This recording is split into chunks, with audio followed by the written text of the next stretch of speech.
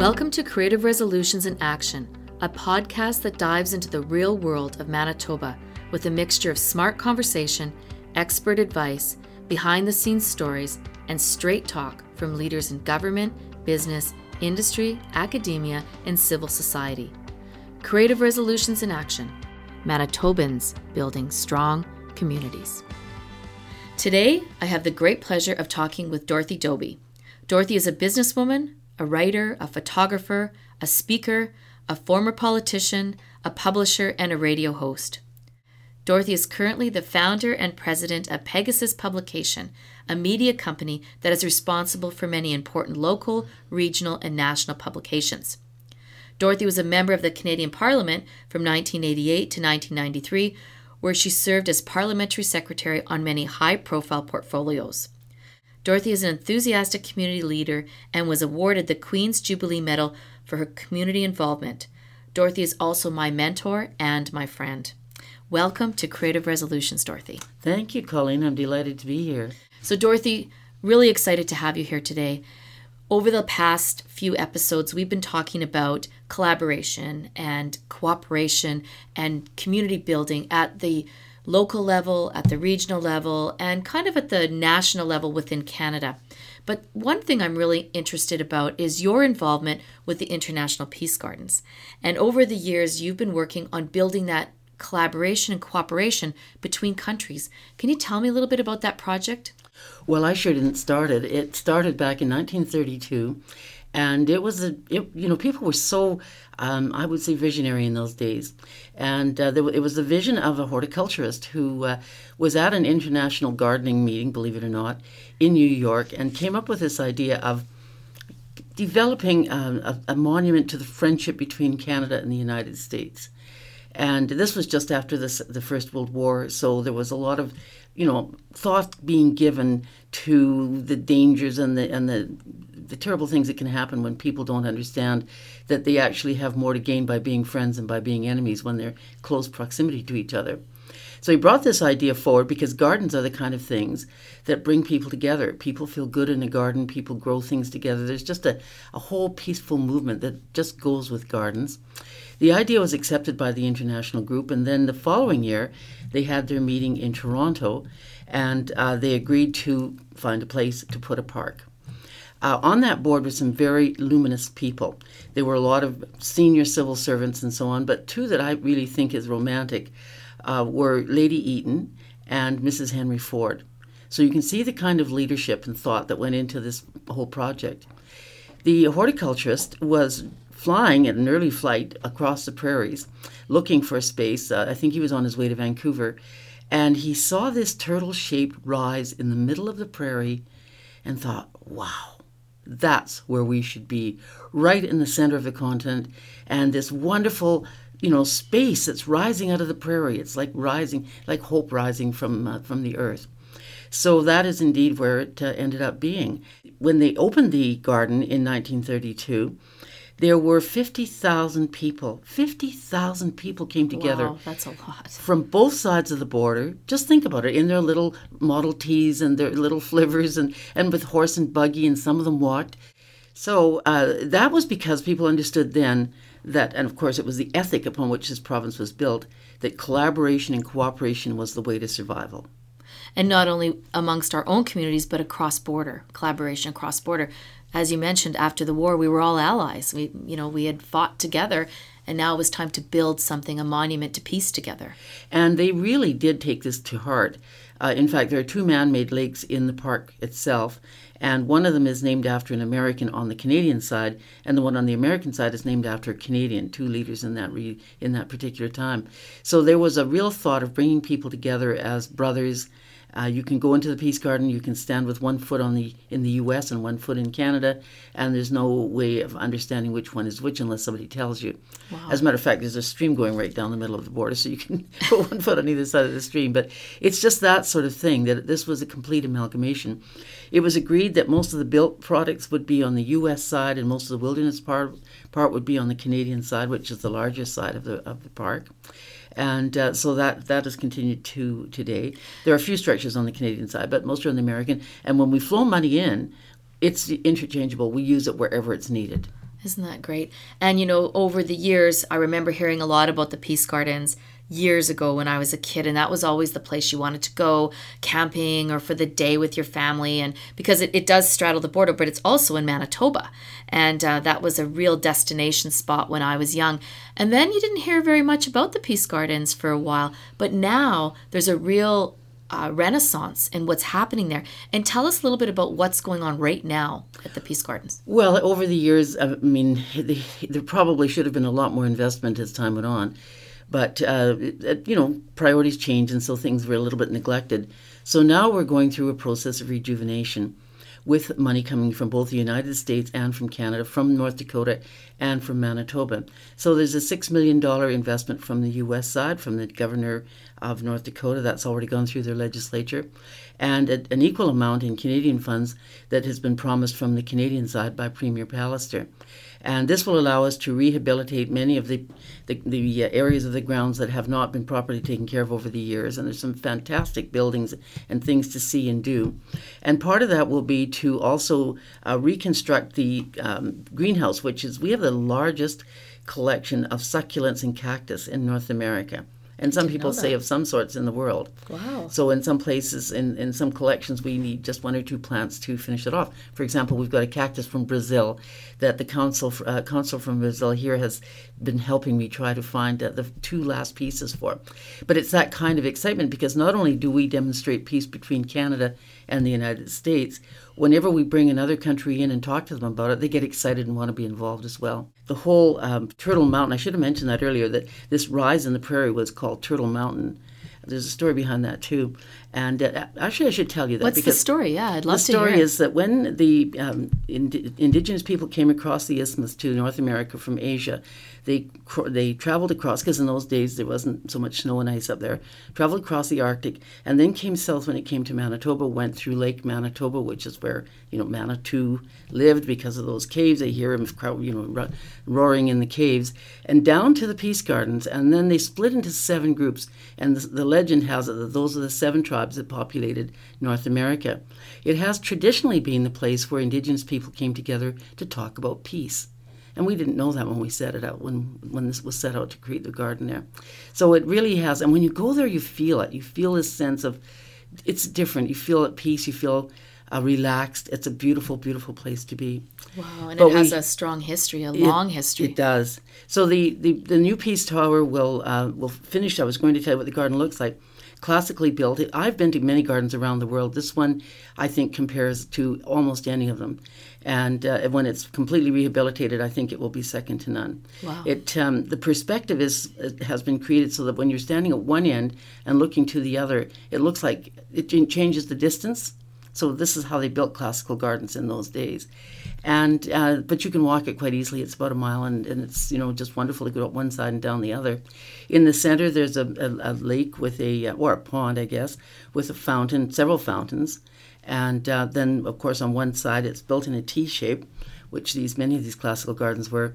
One side is the beautiful Peace Garden Conservatory with a cactus collection, and on the other side we're still waiting to what we hope is build a conflict resolution center there one day, where we will be able to bring people from all over the world to talk over their problems and their difficulties and arrive at peaceful solutions. That's really important in today's world, to have centers that focus on the resolution of conflict in a peaceful manner. Exactly. And here's a little surprise, a nice, what do they call it, a little Easter egg in the whole story. There's an airport. Oh. So back in the 60s, the Americans built an airport at the Peace Gardens. Off to the left-hand side as you come through the border control. And the Canadian side is the tarmac, and then the American side has a long runway. It's not long enough now to take major jets, but we can take small jets and small planes, and there are some rehabilitation work going on there too. At some time in the distant future, one would hope that we would have a longer space that we could bring in major jets, private jets, so that if international people wanted to come through when that conflict resolution is built in the future, they'll be able to do so in safety. And by the way, it's a very safe place. So there's just so many things going for the Peace Garden. It sounds just wonderful. And I think having a center where people can come right here in Manitoba is really important. And as you know, over the last little while, we've been trying to build relationships within the metro region, getting the municipalities to work together. And that's really one level of government coming together. And what are your thoughts about that? And why do you think it's important for not only countries to collaborate and NGOs to collaborate and community volunteers to collaborate? Why is it important for local leaders to start to bring that collaboration and form communities built on that spirit? Well, that really actually, you can go back to the Peace Garden on that front too, because who benefits when we work together and build something wonderful at that gore? Both the small communities on either side of the border, and it builds relationships, and those relationships spread out because we all know people in larger centers. And so if we bring people down there together, tourists from both sides of the border, but also from around the world, we're benefiting both communities. When you work together, when you collaborate, when you cooperate, you build something bigger. And it's interesting because I think the internet has re-shown us that works, that you don't always have to be me, all for me, me, me. If we do something together, we're going to have something bigger, and maybe we get a smaller piece of the pie, but the pie is way bigger, and we all benefit a lot bigger, better from that. And at the community levels, what you're doing here with the metropolitan region, I think is completely brilliant and needs to be enhanced. People should get behind it, because if your communities come together and plan and collaborate as one, just think of all of the possibilities for saving money, for building bigger and better transportation systems, for having better services, because you're not piecemealing them out. And that's a process that could be followed by so many other communities throughout Manitoba. Well, and it's fascinating because, if you can build an incredible peace garden and we can have it in existence for years and years and years between two nations, we should be able to work as a metro region to really get our thinking straight and our houses in order here. I think you've already done a great deal. I was very, very impressed to see the work you did with the Indigenous communities, bringing them together, and the healing that went on between the two, the sort of these traditional European communities and the Indigenous communities. That was really heartwarming. But when you work together, it's always heartwarming. And it's the same thing, the Peace Garden, the same thing here. When we're together, the Canadians and the Americans, we don't really see each other as separate people. We have the same problems, we have the same interests, we have the same goals.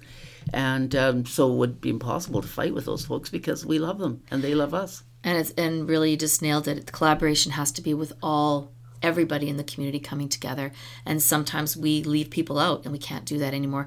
We have to have a voice for everyone at the table if we're going to achieve the kind of success you and your group has achieved at the Peace Gardens recently. Yes. Interestingly enough, there's more than just flowers there. We also have an international music camp where we have kids coming from both sides of the border to make music, which is what's more peace giving than doing something together that's artistic, and making music is the universal language. And then we have an international sports camp that's run by the Legions, and that's another sort of community building thing when people come together to play together.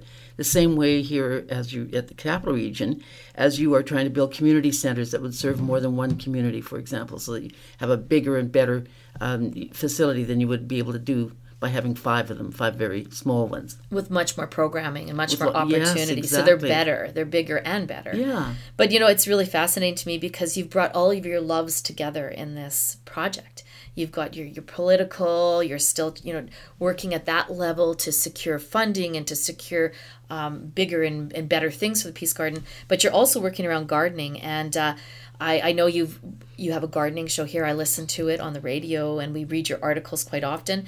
And what are you working on right now locally? Like I heard a little rumor you're working on a trees project. Can you tell us a bit about that? I don't know. I've been a tree hugger forever. I'm a conservative. Everybody knows that. But I love trees, and I think that they have so much to give, and they do. They give us clean air. The air we breathe, the oxygen we breathe comes from plants, and trees are a big part of that. So just recently, 2 things happened. One, CN Rail is celebrating its 100th birthday, and they have been, giving out some money across the country. They gave some money to Montreal, about $1 million, and Sean Finn, who's vice president of CN Rail, is on our board at Tree Canada, said he was, looking for other projects. I said, Winnipeg. Winnipeg's the place to be because it's our 150th for the province next year, and what a place. So he took us up on it, and he announced $1 million to plant trees in Winnipeg. And then the mayor got excited, and he also announced a tree planting project, a challenge to plant 1 million trees by the time we reach 1 million people. I think we're going to beat him on that. We had a meeting yesterday with a lot of the folks in the green industry and the city, looking at the strategy and how we can achieve this accomplishment. That's amazing. We've already. I don't want to preempt them, but there is a major company here who has made a very large gift to Tree Canada to plant trees over 5 years, and we think that's just the beginning.